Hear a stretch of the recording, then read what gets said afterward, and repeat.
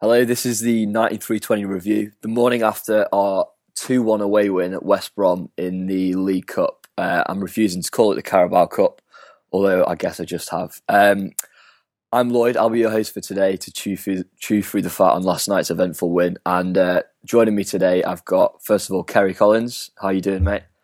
I'm very good, thank you. Enjoy the game last night? Eventful one, wasn't it?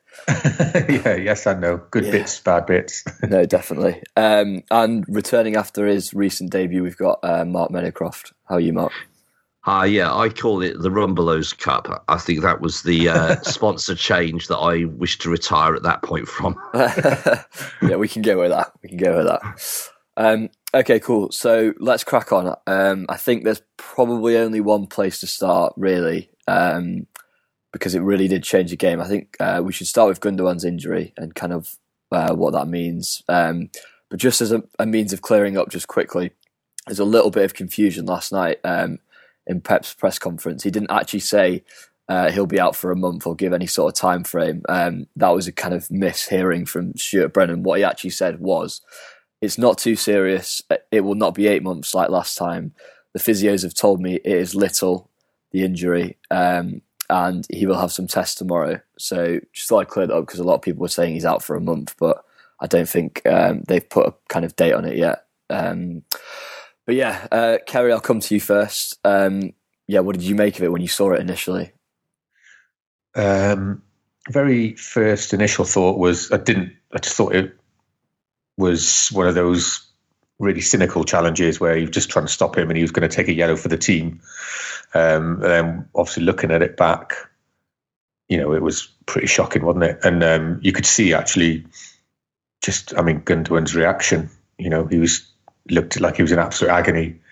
And then I think there was a little look from Sterling. He came over and it's like they all, almost like, half of our players immediately thought, oh shit. Yeah. Gundogan's just not that sort of player, I think, he's not going to feign injury, is he, after everything he's been through? So, it was I was watching it on a loop this morning and it's an absolute shocker. It's so ironic that he'd just gone on like a 60, 70 yard run as well, and just completely roasted Jakob. Mark, what did you make of it initially? What are your thoughts? It was a Norman Hunter 1970s tackle, and they're not allowed anymore for very good reason. Number one, it's utterly cynical, but hey, there are a lot of utterly cynical tackles that City players make as well. But the problem with this one is that it is dangerous to players. I think that Marco van Basten was the key player on this one, wasn't he? Whose career was basically ended by tackles like that. And it just shouldn't be allowed. I mean, it's one of these things where there isn't really a debate. And were a City player to have done that, we wouldn't be defending him. No, definitely. And what I found quite bizarre is I tweeted the image last night, and lots of West Brom fans have been tweeting me since saying, oh, he got the ball. And lots of other fans from other clubs saying, oh, you won the ball. But it's complete. I don't know whether people realise you're not allowed now to tackle from behind like that. Whether you get the ball is completely irrelevant. But the fact he kind of scissored and took both feet, and you just saw that left knee just ping forward. Oh, yeah, I really hope he's all right. But he took the man, didn't he? He took the man first, and it's it's a foul all day, which it was given as a foul, but it's like you said, it's the scissoring. It's just an absolute shocker. I remember Jakob. I mean, he's just one of those thug players, isn't he? I remember doing it last year. I think it was against David Silva, and he was absolutely just laying into him every time he went near him. It was another one of those things. He should have been off. We should have been off last night, and he should have been off in that other game, in the game last year. He was just absolutely atrocious. And I've seen him do it to other teams as well, not just us. I mean, the thing that I looked at this morning was the Fernandinho tackle against Burnley right on New Year's Day or the day after, where he got a red card in the first half and we came back to win. And I couldn't remember the discussion with you guys afterwards was that, that is a red card. Now, you compare that tackle and there is a scissors movement like the one that you saw with Jakob, but it's not as violent. It's more in control, and it is from the front rather than the back. So it seems to me that the Fernandinho Burnley red card, which we accepted, that is the yardstick for a red card. We're not going to complain about that. This was considerably worse. Yeah, what did we make of Tony Pulis's comments after the game? Sam tweeted a few of them out. He said, I've been told Jakob got the ball. He did for me. The lad, referring to Gundogan, got up, walking off, looked okay. City got their free kick. Jakob got booked. Not sure what anyone's worried about. I mean, I'm not surprised that he said that. It's just, that's kind of what you'd expect him to say, isn't it? And I don't mean because he's the manager of Jakob. I just mean he's quite a classless manager, Pulis. He's said stuff like that before, hasn't he? He just seems to think there's nothing wrong with it. Bit of a dinosaur. Yeah, but do I care really what Pulis thinks? I've had my revenge twice against him. May the 30th, 1999 and May the 14th, 2011, both at Wembley. I was there both times. Who's won? Yeah, I think his record against City is actually really, really poor. Whether it's obviously the Gillingham game or subsequent games when he's been Stoke, kind of West Brom manager. Just to make it that little bit more painful, Kerry, what did you make of Gundogan before the injury? It was unreal, wasn't he? Absolutely, unbelievably. What a performance for... I would have cut him a lot more slack, if he'd been a little bit rusty. And I know he's had, he's been on as a sub before now, but, to play from the start and play that well, I forgot just how good he is. And I still feel like we still haven't, last year he got injured. Him, have we? Properly. Yeah, exactly. Last year he got injured like fairly early into the season, and he'd been playing well, but, he just... Yeah, Christ, if he could get fit and stay fit, it's like in this summer's transfer fees, it'd be like having a 60 million midfielder, wouldn't it? And it's I thought it was absolutely brilliant. His touch, his control, his passing, it was absolutely just outrageous. And like you said, that the move that led to the foul, like the sort of the turn he did, which was just outside our own box, and then he did ran 70 yards. Absolutely had Jakob on toast, and that's why he's absolutely just battered. Or he's just completely taken him out. But he was unbelievable. It was such a good performance, and you could see he just was loving it. Loving being back. What do you make of these kind of accusations from certain people? Because I think it's an interesting thing to discuss, at least that he's made of glass, and that another player, say a De Bruyne or Silva or someone like that, would ride that tackle. What do you think? I think that was a pretty poor tackle. I think he's just unlucky. Can I just make one point about Gundogan? I'm sorry to pour cold water slightly again on his performance. It's noticeable that he played in a more advanced role, which is where he did play really well last year before he was injured, particularly the Barcelona game, I remember. He played in that position. We had a bit more difficulty integrating him into the team when he played the sort of deeper holding role, which noticeably Yaya played last night. And I suppose had he played deeper and played as well, then I really would have been absolutely delighted. Yeah, I think because we've spoken on a few of the pods, haven't we, about where will he play, and if we wanted him in the first 11, where do you play him? Because I think we've all sort of assumed he would play the kind of in the Fernandinho role, but obviously he wasn't playing that yesterday. And in the first 11, he was playing in one of the positions of De Bruyne and Silva. So, who would you drop if you want to play him there? So no, it's a good point, Mark.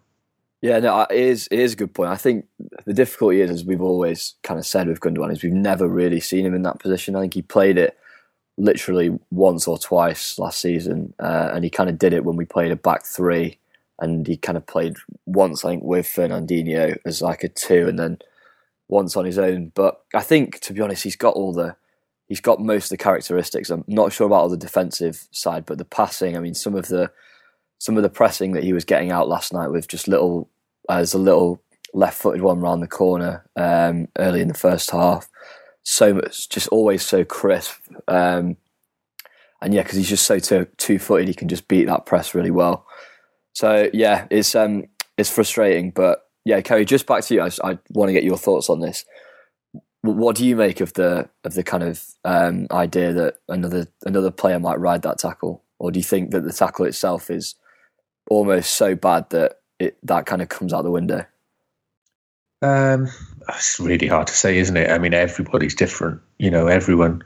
In my job, I make films and I'm developing the adaptation of Lakey's book, Paul Lake's book, and obviously, so I'm fairly well versed in the sort of the knee trouble and what it's like for a player going through that.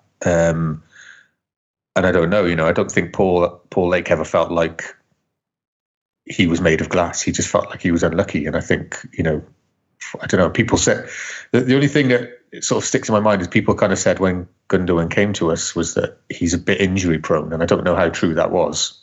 I know he had an injury with his back, hadn't he? And a couple of he had a very serious major back things. Injury. Yeah. So, is he just one of those unlucky players? I mean, who knows?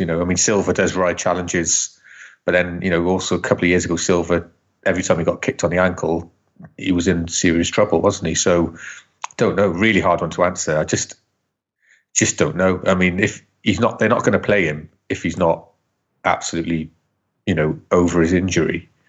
So, and the way he played suggested he was over his injury, and we don't know yet. But we're assuming it's not the same injury that he's just recovered from.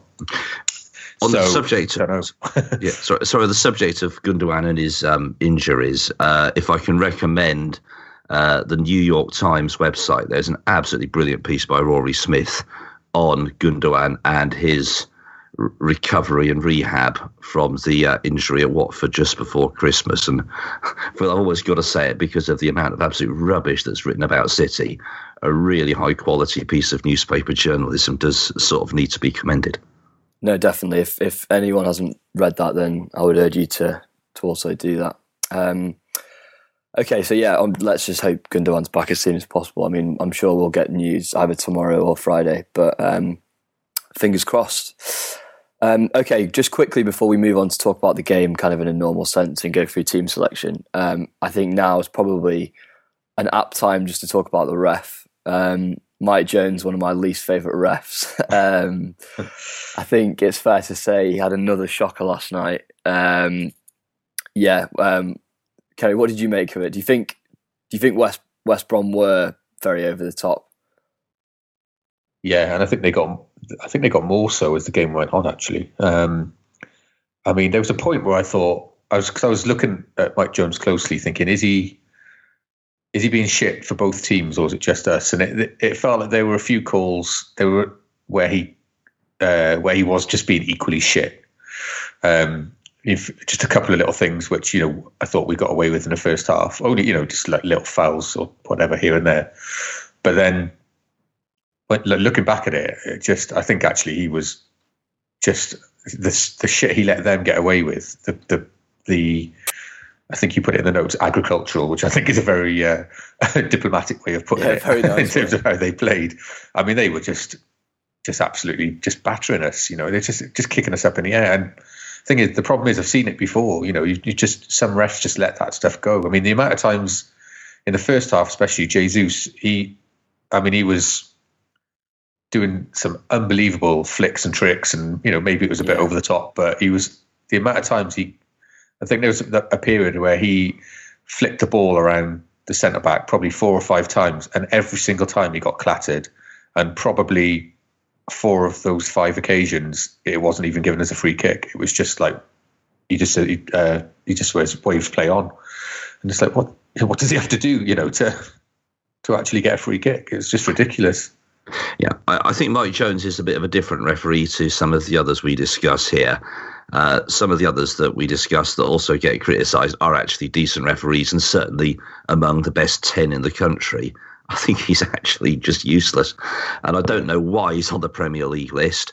you look at the Gundogan foul, Jakob, the reason that wasn't given is that his position, and you can see it, he's directly behind the action. He doesn't have an angle to see it. That's why he doesn't really know what's happened there. And the angle is so crucial. I mean, I used to work with a guy who was a Football League linesman, and he was really good at giving this sort of interesting perspective on the game. And he says so often it's the angle, and the skill of the referee is to get that angle. And a brilliant example of this was actually the Liverpool game and the Mane sending off, where the thing that the referee did well there and needs praise for is that he got that 45-degree angle between himself and what was happening, and also he anticipated the side of the players he needed to be on. So he actually had a perfect view. Therefore, the decision was quite simple, and all he then had to do was to have the bottle to make the correct decision. On this occasion, he just couldn't make the decision because he was directly behind it, and so many bad decisions are caused by that referee having no angle to see it. And the second observation I'd make about this is that the appointment itself is just horrible, in as much as he's 50 years old next birthday. He's been refereeing in the Premier League, at the bottom end of the Premier League, for years. Surely this is the most perfect game to give to an up-and-coming referee, one of the next ones off the cab rank, to be a Premier League referee, so that when younger referees come into the Premier League, they've got some experience. And I'd have thought this is the perfect match to give such a young referee who's one of the best outside the Premier League, because West Brom are the sort of team they'll be refereeing almost exclusively in their first 20 or so games. And the experience of refereeing a high-profile team with high-profile players is important as well. And so why was he even given this game? Yeah, I think they're two good points, to be fair. I mean, the angle one particularly, I think, not to do a Gary Neville and keep talking about the Mane thing, but the angle that he got for the Mane decision kind of allowed him to make that decision. But yeah, I mean, my theory on this with refs is often that almost when we play dross teams, almost as a means of levelling up, they kind of allow a lot of what would normally be kind of fouls and challenges that would possibly get yellows in 2 games against kind of better footballing teams. They almost allow some of these challenges to go against teams like City, like I said, as a means of like kind of allowing the playing field to be leveled slightly, which is obviously completely wrong and is not applying the rules correctly. But that's all. I mean, that's kind of how I see it. I don't know whether either of you two have got any thoughts on that. Do you think that's a bit cynical, or? No, I think it's a really fair shout. Yeah, and like you say, it's absolutely wrong. You shouldn't do it, but it is almost like, just whether it's subconscious or even consciously, that's something that a lot of the refs do. You know, I'm not so sure about that. I think that the biggest problem we've got is it's a quantity issue rather than a quality issue as well. These referees have been refereeing City for years. If you look at it, there are hardly any new blood is coming into the referee list for the Premier League. They're all getting old, which means they're getting slower. And so they may have been okay a few years ago, but they're on the downhill path. And there seems to be no plan to get rid or to get rid of the ones who, frankly, have had their career and bring in some younger ones. Apart from one who is a guy, and the person I referred to earlier says is the best referee or best young referee in the country. He's a guy called Chris Kavanagh, but don't hold your breath too much with regard to City, is because he's from Ashton and he's one of us. Oh dear. So we will not be seeing him. Well, but he's really good. Well, I think, yeah, fair enough. I mean, I think that speaks more to a kind of systemic problem within refereeing, that they've not got that many young refs. But yeah, can't you just say he's an Oldham fan like Anthony Taylor? Yeah. Almost certainly not. Okay, cool. Right, that's enough on the refs and stuff. Let's talk about the actual game. So, Kerry, just before we do team selection, What do you make of that team? Do you expect a couple of the youngsters? Was that stronger than you anticipated? I was hoping for at least one of the youngsters. So I don't know whether I expected it, but I certainly hoped for it. I know on the last pod, Asam was saying he didn't want more than sort of 2 rotated out from the last starting 11. Yeah, I think he was a bit wild the mark there. How many was it? 8 or 9? 8 changes. But, yeah, but I understood Asam's point, which was he wanted to keep the momentum. When the momentum's so good, why change it or why lose it? But obviously, we know why he's rotated.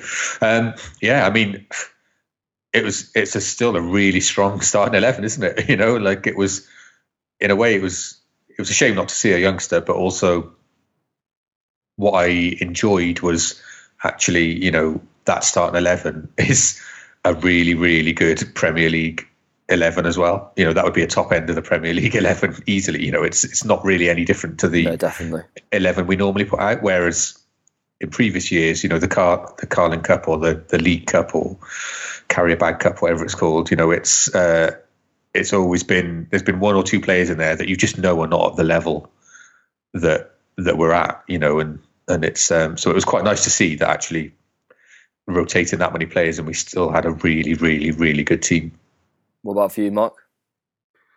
I wasn't that surprised by the team. I think that, number one, it's an away game. Number two, it's a Pulis team, as we've discussed. So quite what Brahim or Phil Foden are going to learn from being kicked to bits, I'm not quite sure. And thirdly, there's the momentum thing. And I might even have played Aguero in the basis that we've got this record coming into view. And I would imagine that both Aguero and Guardiola want to get that through and done as quickly as possible.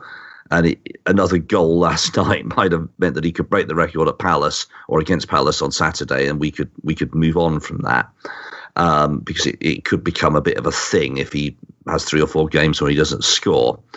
And also there were some senior players who needed to play, who we might need immediately the next game, and obviously we know who they are. Yaya, obviously, Delph needed to play. I think that there was a good case for playing Mangala as well. Yeah, no, all fair points. I was a bit disappointed that there weren't any of the youngsters, but we'll come on to that after we've spoken about the game. But I think realistically, the main guys that needed to get a rest got a rest in Mendy, Aguero, De Bruyne, Silva, etc. Yeah. So I think it's hard to have too many qualms. Okay, so we score almost immediately.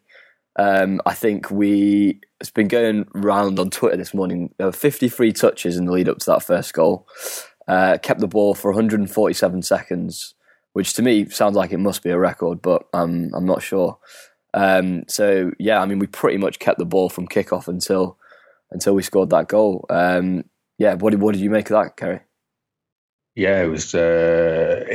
It was funny. It sort of caught me by surprise as well. It's like, I think I was still settling in, just sort of getting myself sorted. And then it was bang. Yeah, getting the stream up. Yeah, finding the stream that wasn't lagging. It was, the commentator on the stream I was watching, was purring about it, saying West Brom hadn't had a touch, and we've scored with sort of 3 minutes in. It's not much you can say, really. It's a great start. And I honestly thought, here we go. It's going to be another 4-5-0. We'll see, Brahim or Phil Foden about 60 minutes. And that was probably the plan. But it obviously didn't quite work out like that. Yeah, it was one of those, actually. I was just on the goal. I was quite impressed with Sonny, because it's one of those that I've seen him last year especially miss. And Silva, I remember, missed a very similar chance, where there were quite a few of those last season where it's kind of bobbled down, and it just requires a level of concentration, because it's actually quite an easy finish. And they've skied it, haven't they? And they've just skied it over the bar. Yeah. I mean, 2 observations about that opening goal. The first thing is the player who was involved a lot was Mangala, including the pass that really broke through the press. So I just mentioned that in passing. And secondly, the finish, you're right. I've seen a lot of City players get those wrong. Of course, the player who was always really good at that sort of finish was Dzeko, and it reminded me of his goal against United the year we won the league under Pep Pellegrini, which is the same thing where we kept the ball from kick-off, just drove them down the other end and scored. Oh yeah, good shout. Oh yeah. I thought Foster probably could have done better. He literally did push it straight at Sane, considering what a great game he had after that. I thought that was probably his lowest point. However, it was a great finish. He made sure he got over it, didn't he? And like you said, it's a good shout, Lloyd. We've seen a few of those absolutely skied in the last season. Yeah, no, definitely. I'm glad he kind of just got over that. I mean, his scoring form has been good this season, so long may it continue. Okay, Mark, just want to get your thoughts on this. Do you think, despite the 8 changes, do you think the attacking fluency was still there? Or do you think that's a bit wide of the mark? Certainly for the first half hour, it absolutely was. And ultimately, the front three were the three who were doing really well at one stage last year. It was Sterling, Sane and Jesus, with Gundogan behind that. Bernardo Silva, still not, you feel totally involved in the game all the time, but obviously contributing as he did very much for the second goal. And Uncle Yaya just sort of walking around the half centre spot, which is principally what he did. But that was very important, recycling the ball and getting us moving again. And what happened in the match is, I think that Pulis clearly worked out at half time that, number one, we had to get closer to Gundogan, and number two, they had to bypass Toure. They had to make him an irrelevance in the game, because although he didn't actually break a sweat, he was fundamentally controlling the game. Any concerns around kind of the wastefulness there, in that, do you see any of the kind of same old problems concerning, creating good chances? Obviously, Jesus created a very good chance for himself. Mangala had a good chance. Gundogan had a couple, if not 3 good chances. Jesus, yes. Gundogan, basically he was surrounded by defenders, and I think you're being a bit harsh on Mangala. I thought that was a really good save. I think that that was a goal on 8 out of 10 occasions. So you weren't concerned with the kind of wastefulness element then? You don't think that? Jesus a bit, yeah. I think that ultimately he's the centre forward, so we hold him to a higher standard than the others. So, yeah, arguably, and certainly you did feel, particularly in this being a cup tie, that nagging doubt that at 1-0, we need another one, and frankly, a third would be nice, because the game can change, as it did. What about for you, Kerry? Yeah, I didn't think we were quite at the level we'd been at. I didn't think it was quite as smooth. We did create a lot of chances, and we had a lot of possession, and we controlled the game. And there's we still played well. It didn't feel quite as electric as perhaps the last few games, and I don't know if that was stemming from Yaya, as Mark said, sort of strolling around, which he was.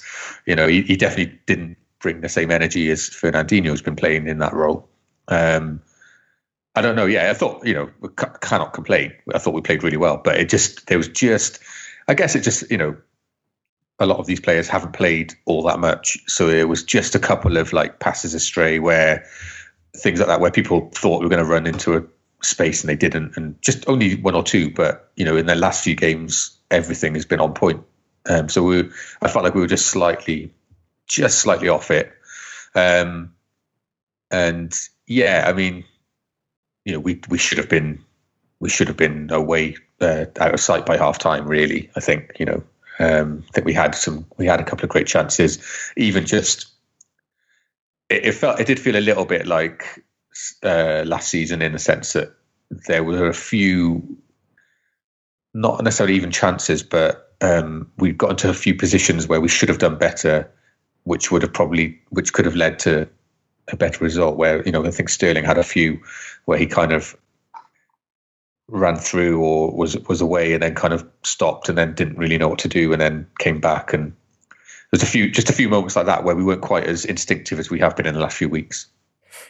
Understandable then, do you think, given the 8 changes, probably? I think so. Yeah. I wasn't worried by it because I just thought, well, yeah, like you said, these are 8 players that haven't played that much. Yeah, no, I mean, I'm pretty much on board with that. I think there were little signs, of like flashlights, that some of the same old issues, but really, I mean, given you made 8 changes and we had that level of fluency, I think, to be honest, we were probably all nitpicking a bit and we're a bit spoilt by the football that we've seen. So it was way better than kind of League Cup games in previous years. Oh, definitely. Oh, that game at United. Yeah, exactly. Yeah. Okay, so moving on to the second half, because I think there are some kind of really interesting points to kind of go at. I've seen a few things. Well, a lot of people on Twitter really kind of disagreed about this. Kerry, do you think it's kind of understandable that a team, I'm not saying we folded, but kind of completely lost control and lost our heads a little bit after an injury like that, or did the way we kind of went cards down, did that worry you a bit? Did a bit. I mean, it was. Do you think it's understandable that when you've as we've kind of seen with this Rory Smith article, and obviously the players will all have been around that, when you see how hard a guy's, and obviously a good friend of everyone, given how nice a bloke he is, struggle to get back, and then you see it's almost harder to accept when it's a kind of a cynical siding challenge as opposed to him just turning his knee. Well, just see it, like I said earlier, seeing the expression on Sterling's face when he sort of looked down at Gundogan and then looked across to the bench. He looked genuinely kind of worried and anxious, in a way that players often don't. So there was definitely something at play there. Presumably, like you said, the morale is fantastic in the squad at the moment. They don't want to see that happen, and we did lose our heads a bit. I feel like West Brom stepped up the physicality even more in the second half as well, and I think that got to us a bit. I feel like just probably a combination of things, but it was a little bit like last season where we kind of, or even like sort of a few, the last few years, where sometimes when things went against us, we kind of, instead of rising to the occasion, we sort of lost our heads a bit. Yeah. What about for you, Mark? Do you think it was kind of excusable, or? Yes. I also think that it coincided with West Brom, by their own lights, playing better and having a plan that to a certain extent worked. Their level rose as ours fell, and that rather accentuated it. And it did demonstrate a couple of things. Firstly, that West Brom side was quite strong, and they've got some decent players. I mean, Foster has been a good goalkeeper for a long time. Johnny Evans, obviously, is a player that we've sought to add to the squad at City. Krychowiak has just arrived, who played in that game, who played against us for Sevilla, very good player, Polish international, played for PSG as well, didn't he? So he's no mug. And the strikers they've got, they brought Rondon on, who's a big unit, and he is effective. And the winger that came on was good and direct as well. And you sort of would expect a team of that quality to have a 10-minute spell against us, particularly at home. And as I say, they went considerably more direct. They largely bypassed the midfield, which from their point of view, trying to win the game was probably the thing to do, because it immediately took Yaya Toure out of the game, which was good, because although we've pointed out that he didn't exactly exert himself, the fact is that he was key to controlling it in the first half. And suddenly it was, for 10 or 15 minutes, a more difficult game, and they had chances. I thought we were also kind of the architects of our own problems as well. On the last pod, we talked a bit about how much better we were playing the ball around at the back in the last few games. And I felt like, last night we just weren't. It was like we were talking about in the last pod. We talked about the panic and how that panic has sort of gone. That we all had last season when we started playing the ball around at the back, and you could see the attackers encroaching, getting closer and closer, and we were just looking like rabbits in the headlights.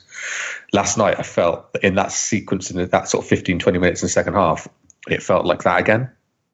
Like you could just see it. We didn't, and I don't know if it was because it was Bravo or Mangala or both or whatever it was, but I think both. We weren't playing it out with the sharpness and playing it through the lines and beating the press as well as we have been. We were sort of looking forwards, not seeing nothing on, and then going backwards, and then going further back, and then just kind of going around in circles and almost getting caught out. There was a few occasions where you could hear the West Brom crowd getting. They were rising to it for blood, weren't they? Yeah, they were. They were. They were. Oohing Bravo every time he had the ball and all that sort of stuff. Like when they know that somebody's a bit wobbly, and so I felt like we kind of. Well, I say we brought it on ourselves.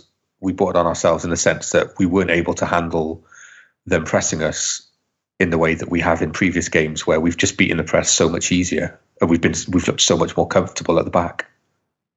Yeah, I mean, Pep said some actually really interesting stuff on this. I watched the recording of his press conference last night after the game, and he's kind of said that this is always this kind of situation. What happened in the second half is always going to happen against West Brom if you don't kill the game off, and if it's 1-0. They're so good at set pieces, and they're such a threat from kind of long and high balls that if you don't kill the game off, you're going to get yourself into a situation where they're going to create chances because they're just fundamentally better than we are in a lot of the duels, just like we're better than them in terms of a kind of a footballing aspect. Do you think that's fair, Mark? Or yeah, it's what they do. We're going to come onto that with their goal, which is an example of what they do. Well, yeah, they do it very well. Now. You want to talk about the goal? Yeah. That's a really good corner routine. It's as old as the hills, near post corner. Difficult to do. It requires great delivery. It requires real bravery by the guy at the near post because he's usually going to get clouted. But if you get there, it takes the goalkeeper out of the equation, which is why I don't think it's Bravo's fault. And it then puts huge pressure on the runners from the edge of the penalty area being picked up. And therefore, it's very well executed. Okay, Gabriel Jesus was watching Jakob score it.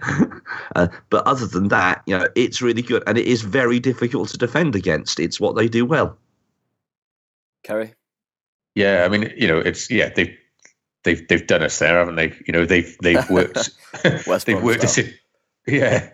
worked a situation where they've got two West Brom players in the 6-yard box without a City player marking them. And that is because they've like Mark said, they've done a routine on us, and we've not picked it up, and we've not followed the men, and we've just stood there watching, and it was just like we had sort of 4 City players forming a nice neat rectangle around these 2 West Brom players in the middle. It's just like, and then they either of them could have tapped it. Yeah, but the point I make, Kerry, is that when it's executed well, it's very, very difficult to defend. Oh, absolutely. And we can criticise all day long. I just think there's almost, if you want to put a silver lining on it, the way that City defend corners, it's almost a statistical a calculation you can make that you're going to concede X number in a game. And if we conceded one of our 4 or 5, we'll concede like that over the season in a Rumbelows Cup tie that we went on to win, then that's fine by me. Yeah, it's a bit like when Joe Hart was with us. I was happy for him to make mistakes for England because that was one mistake he wasn't going to make for City. Yeah, no, I think... and absolutely, and ultimately, that's what West Brom are there for. That's what any opposition is there for. They're there to try and win the game too. And they're going to outperform us in certain areas, and that's just the way it is, isn't it? We can't ever get too wound up by it. It was a bit of a shock because I think we have done really well. Our defending at set pieces has been really good in recent weeks. And actually, just seeing 2 West Brom players on their own in the 6-yard box was quite a shock. No, yeah, I agree. I think we've defended set pieces generally really well. But yeah, like we said, I mean, that is what West Brom are good at. And if I think Pep's pretty close to the truth, to be honest, in saying that, you know, if you leave it at 1-0, you're always going to be a threat when you concede corners, or under threat. Sorry, when you concede corners and kind of set pieces. So not too worried by that. And yeah, like Mark said, I think the goal was, you know, it's a well worked set piece. As you know, people don't need to lose their rag about it. Okay, just finally then on the game, Sane's second goal. Who wants to go first on that? I'll go with it. It was brilliant. What a goal! I mean, I think the one thing I would say about it is that Claudio Bravo. That was a really good save, and that was it was the ball went straight up the other end of the pitch, and I do think that ought to be reflected. Really, I don't think that the goal can be put down to him really, because the corner was designed to take him out of the equation anyway. And okay, it was a save you'd expect him to make, but frankly, he hasn't been making them.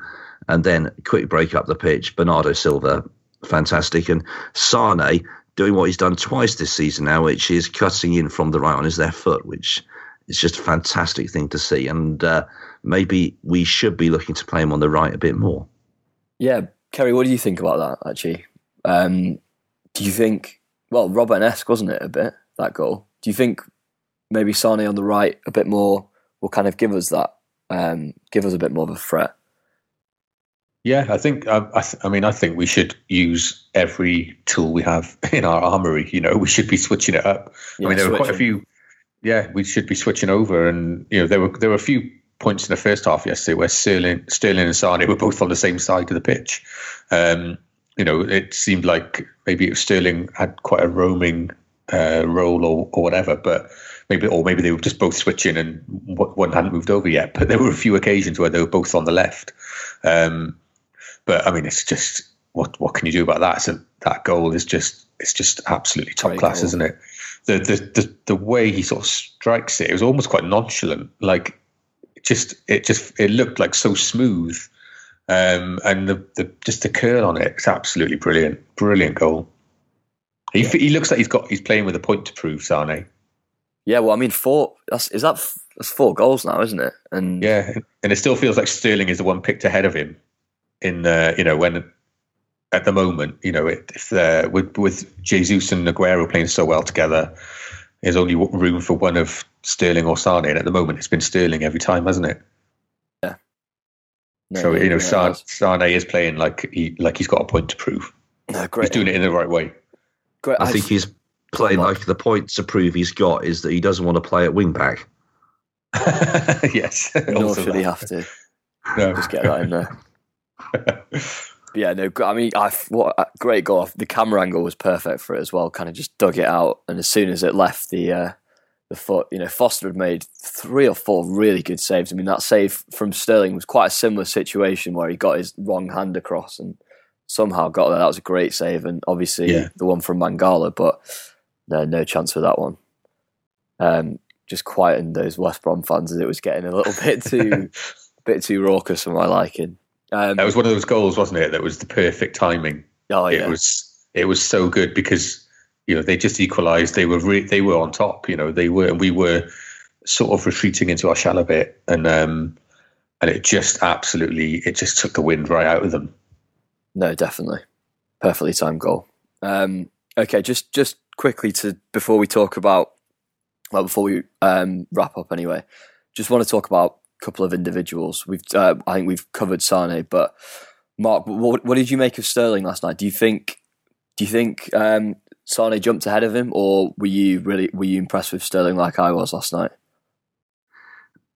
I'm impressed with all 4 of them. I think that at the weekend they've got the opportunity possibly of giving Gabby Jesus a rest. I mean, it's not. They've got the option to do that if they want to, because you could see how they could play. I just think we are utterly and completely blessed, and to think that I thought that we were privileged 25 years ago when I was worrying how you'd fit Niall Quinn, Uwe Rosler and Paul Walsh into the same team. we live in a land of plenty. I mean, they're all doing fantastically well. Yeah, no, definitely. Kerry, I thought Sam put out an interesting tweet last night, which, to be honest, I was thinking myself, kind of took it straight from my head, which was that kind of he thinks that Sterling's kind of taking on a bit more responsibility now, in terms of making every action count. Because I remember that there were a few times last season when it almost seems as if he's, going down the line without purpose and kind of burrowing a bit into kind of a nothing hole. But now, do you get that impression that his game's kind of maturing and he's starting to really, make better decisions essentially? I think so. Yeah, I think I think he's always going to be one of those players that, because he's so fast, he's so fast that he kind of sometimes ends up in a position where he doesn't quite know what to do with it, maybe because he's ahead of everyone else. But yeah, I mean, he's, and I think it may be, like I said, there were occasions where he was on the left, he was on the right, he was in the middle last night. I don't know if he's been specifically given kind of a free role, but he seems like he's all over the place in a good way. Like he's popping up here and there, and he's a couple of his turns and runs yesterday, he just absolutely had the defenders on toast. I think I saw the tweet from Sam where he just said he's looking like he wants to make every touch count, and he I don't know whether he feels to me like he looks like he's looking up more, if that makes sense. Yeah. Like he's looking around, see what's on, and sometimes that leads to his bit of hesitation that he's a bit prone to, but also sometimes it's the right thing to do rather than just, as you say, running straight down the line, Navas-esque into a dead end. But I thought he was really good last night. Really, again, I've sort of made peace with Sterling in the sense that I think he's one of those players. He's always going to make a few a bit, yeah. Yeah, he's just going to be one of those players, like, he just doesn't, because sometimes he doesn't know what he's going to do with it until he gets there. He's always capable of something absolutely fantastic, and I think that I'm quite comfortable with that. No, I think that's a great point. That's kind of how I see it as well. That he is that kind of a player that sometimes he's gonna do things and they won't come off, and he's gonna make mistakes. But I think the percentage of good decisions that he's making has certainly gone up in my eyes, anyway. And you can kind of see that game maturing. Mark Mangala, what did you make of him? Okay. I mean, impressive or poor or somewhere in between? Somewhere in between. I mean, I suppose where you'd question him is after Rondon came on, he wasn't able to take control of that situation in quite the way we might have do you mean? Hoped him to do. But equally, where I have to say, we may need to look at him again, is that the first goal, as I said earlier, he was involved 4 or 5 times in those 54 passes and just looked part of the team. And also when he came on against Liverpool, he was involved at the beginning of one of Sané's goals there as well. So I think that there is just a bit of a hint, I'd suggest to you guys, that Guardiola has improved him as a player. Really, you think Guardiola's improved him as a footballer already? Well, I'm just giving you those bits of evidence that yes, because it was, if you remember, for the first goal last night, it not only was he involved in the 54 passes, but when he got to about pass 47 or 48, it was his ball out to the wing that broke the press. Kerry, what do you make of that before I offer my opinions?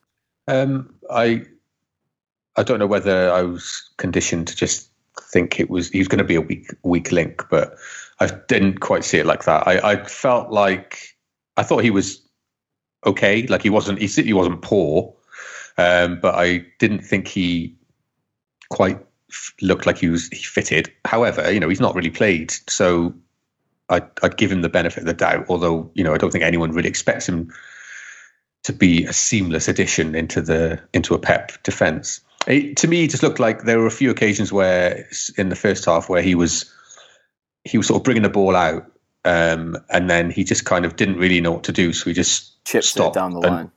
Yeah, and it just went to West Brom, and then they had possession, and that there's a few times where I thought, oh, Pep's not going to like that, because obviously for Pep, possession is paramount, and there were a few occasions where he gave it up very cheaply by just sort of like leathering it up the line. There were also a few occasions where he brought it out, he sort of looked like he just didn't really know what to do, and then played it back, which I know we do that a lot. But it felt more like it was because he wasn't quite sure rather than he thought it was the best option, if that makes sense. But as I say, he's not really played in the defence, so maybe we've got to give him the benefit of the doubt in these sorts of games, and after a few games, see if he can improve. But yeah, I didn't quite see him as a seamless addition. Maybe I'll come back and clarify. I compare him to Baresi. He's never going to be Baresi. He's never Baresi. He's quite a long way below Martin de Michelis as well.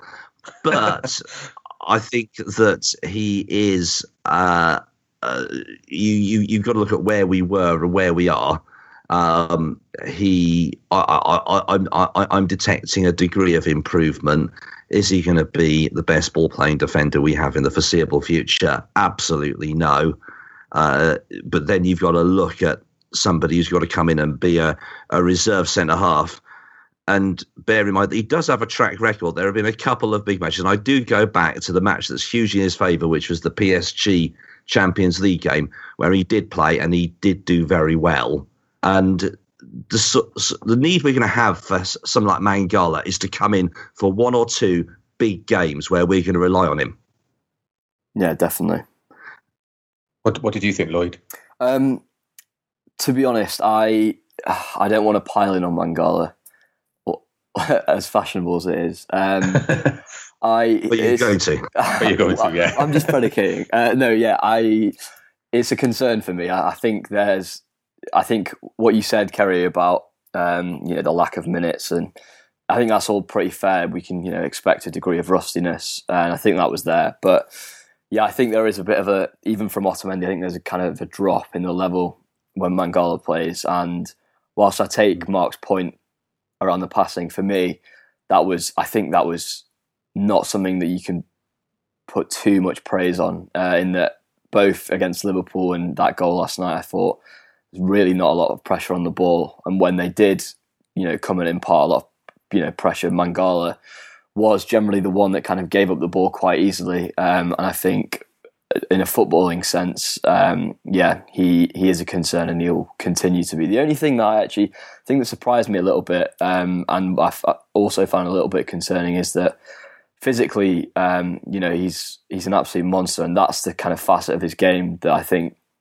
is the strongest, and he showed that in the game against Chelsea. That Costa performance was one of the best kind of defensive performances I've seen from a City defender, full stop. But there were quite a few times last night when I thought, especially when Rondon came on, physically I didn't think he dealt with him that well. And even in the first half with Rodriguez, I was a little bit underwhelmed by, he was kind of mistiming headers, going through the back of people, not being able to kind of impart himself on the play. So a little bit concerning. But yeah, the reason being, because like Mark said, I think there are going to be a few games this season where we're going to be, away to a Liverpool, or home to someone like Spurs, and we'll have a kind of defensive issue with an injury. Company or Stones or someone might be out, and we will have to play him. So yeah, I think it's we're going to wait and see. I mean, I hope there can be a bit of improvement, but for me, still a bit of a concern there. For me, it was when I was going back to what I said earlier about the sort of the passing around at the back. He didn't seem to be very confident with that, and I think he was the one that looked a bit like a rabbit in the headlights sometimes, as you could see West Brom encroaching on us and getting closer and closer, and we sort of just didn't have that confidence in a way to pass it through the lines. Also, I noticed like a weird thing with like Bravo. I remember now, he did it a few times last year with this passing around at the back. We played it absolutely flat pass, sort of just completely sort of square all just a few yards from the goal line, so playing it across towards sort of the touchline, which just actually, so we've got like Mangala was there or whatever, but then it kind of, this is where Ederson was basically, what he's been doing is playing it through the lines, like sort of really accurately 4 or 5 yards either side of an oncoming attacker. But Bravo was playing it quite square, and then what was happening was like it was just inviting, it was just inviting them on. It's like, well, now you've got Mangala stood just by the by the corner flag with the ball. This is a really good point, and I think that, to be fair to Mangala, it'd be interesting to see him play with Ederson in the team, because Ederson really helps, because he's got a foot like a traction engine. And that long ball that we saw in pre-season, where he just belt it straight up for Aguero or Son or whoever to chase 70 yards as if we're Wimbledon 1986, is fantastic. And it means that they're not going to be on top of the back four in the same way, which is obviously probably going to help Mangala more than anybody else. I think also as well, like Yaya, I mean, he did drop back a few times, but as we talked about, he wasn't really expending much energy. And I think there were a few occasions at that point in the game he was absolutely dead on his feet. And that's, that when Ederson's playing, he's playing it, straight through the middle between attackers to Fernandinho or someone who's dropping off, or even De Bruyne or someone. And so, to be fair to Bravo, it didn't seem like he had that many options. It didn't seem like Yaya was busting a gut to drop in to give him that option. However, that square pass, I remember now, he did it a few times last year, and it concedes so much yardage that then you're encouraging them to come on to us then. So I think it was a kind of combination of factors, really. Just to finish on the kind of individual players, Kerry, how do you think Delph did at left back? Do you think he kind of did well enough to suggest that could be an option, or did it concern you a little bit? It didn't massively concern me, but he didn't sort of rip up any trees either. I thought he was okay. Enough to work with, do you think? We haven't really got much choice, have we? Can I make a point about Delph? That I thought he was okay as well, and I think that he will benefit from more matches there. I'll put it this way: his performance last night was better than Navas's first performance as a fullback last season. And to be fair to Navas, he did improve, unsurprisingly, by playing more there.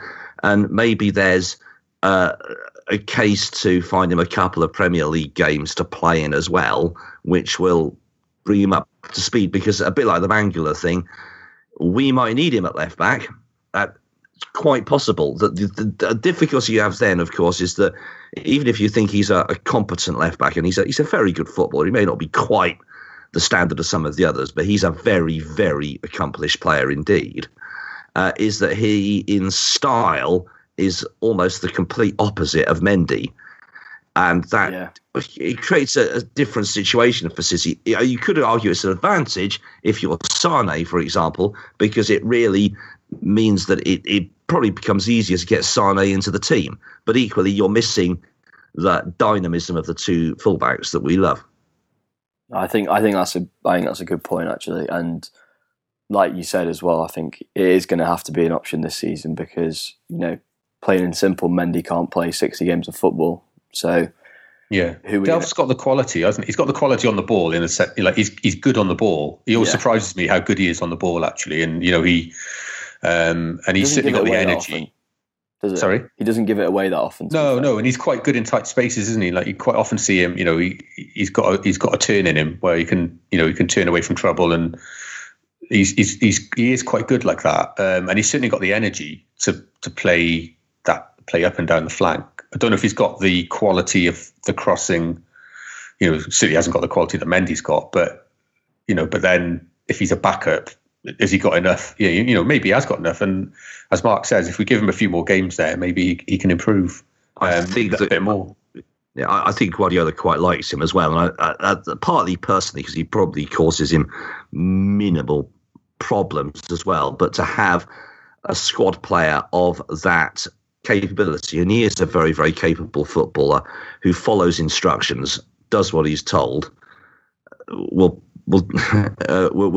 play in a variety of positions. It is a good thing, and maybe that the Burnley match at home, which is after the next international break, is the ideal opportunity to get him playing in the Premier League. Yeah, no, definitely. I think, to be honest, I agree with a lot of that. I think he struggled a bit in the second half. There were kind of times where it was a bit shaky, but ultimately, I think he's probably shown enough, and he's got all the kind of fundamentals that you kind of want in that position. I actually think defensively, he's generally pretty good, pretty diligent, and probably won't get skinned as much as Navas did last season. So, yeah, I think there's probably enough there. Okay, cool. Right, just before we wrap up, I want to touch on something that is obviously something that I kind of always look to, but I always think it's interesting to get kind of other people's point of view. Just on the youth, on the kind of youth players. Obviously, none played last night, none came on, which I think is probably understandable given the circumstances. Even though we were all kind of hoping to see a couple of them on 60 minutes. Kerry, at all concerned that kind of in the League Cup kind of third round, first game we play, that none played? You think this could, as a kind of message and symbolically could be, really becoming a bit of a problem with City? Obviously, seeing the Madrid interest in Brahim, is it something that concerns you or not? Yeah, I mean that was going to be the first part of my answer. Was I'm concerned because Madrid are interested in Brahim. We want to show him that he can play with us. Otherwise, ultimately, footballers want to play, don't they? And do you think it was a missed opportunity then that none of them plays?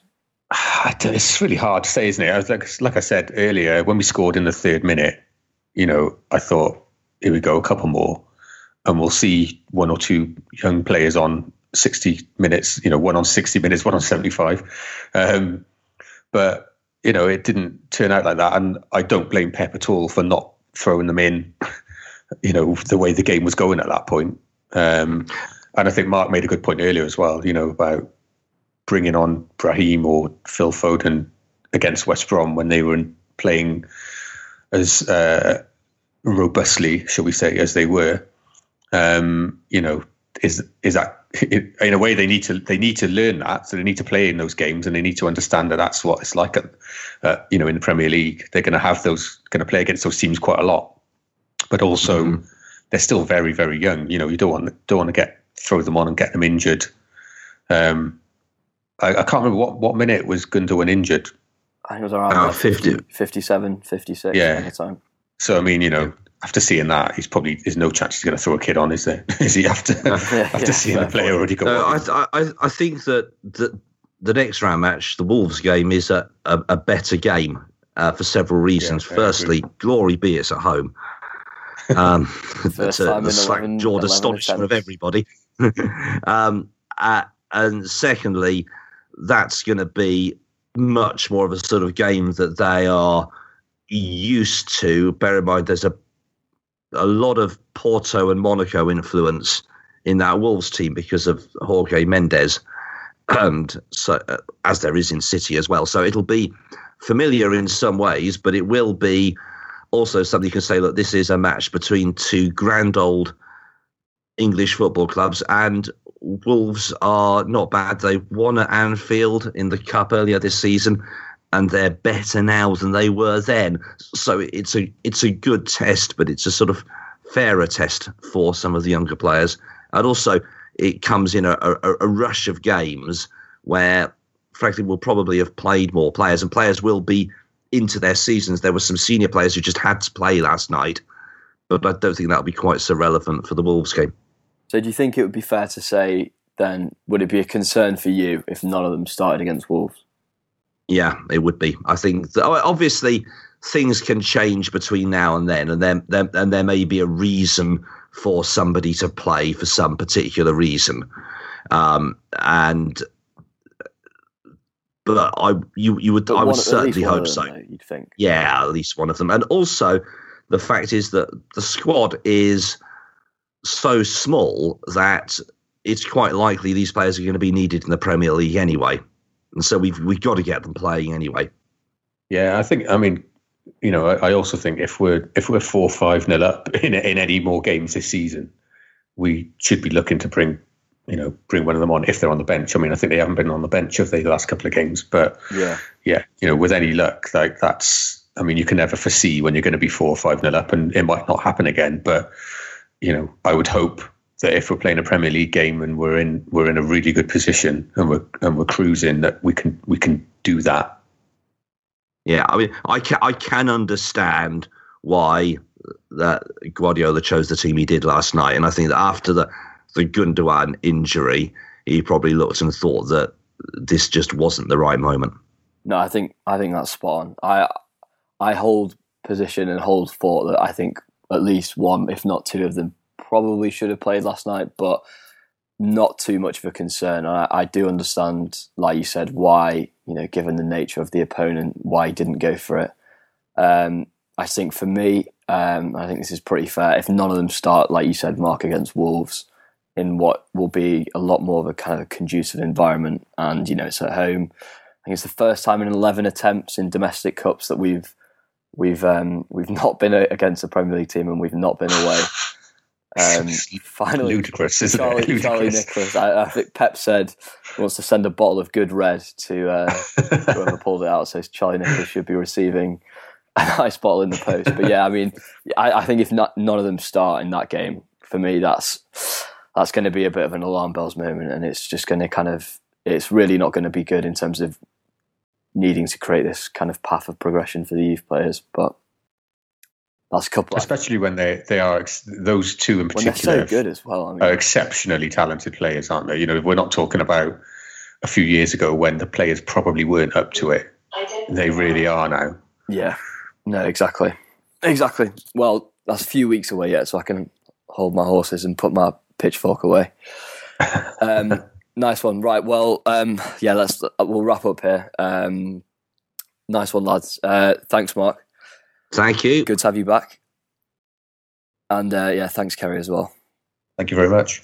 As always, thanks for listening. We'll be bringing a Friday show tomorrow, so keep your ears and eyes peeled for that. Speak to you soon. Thanks.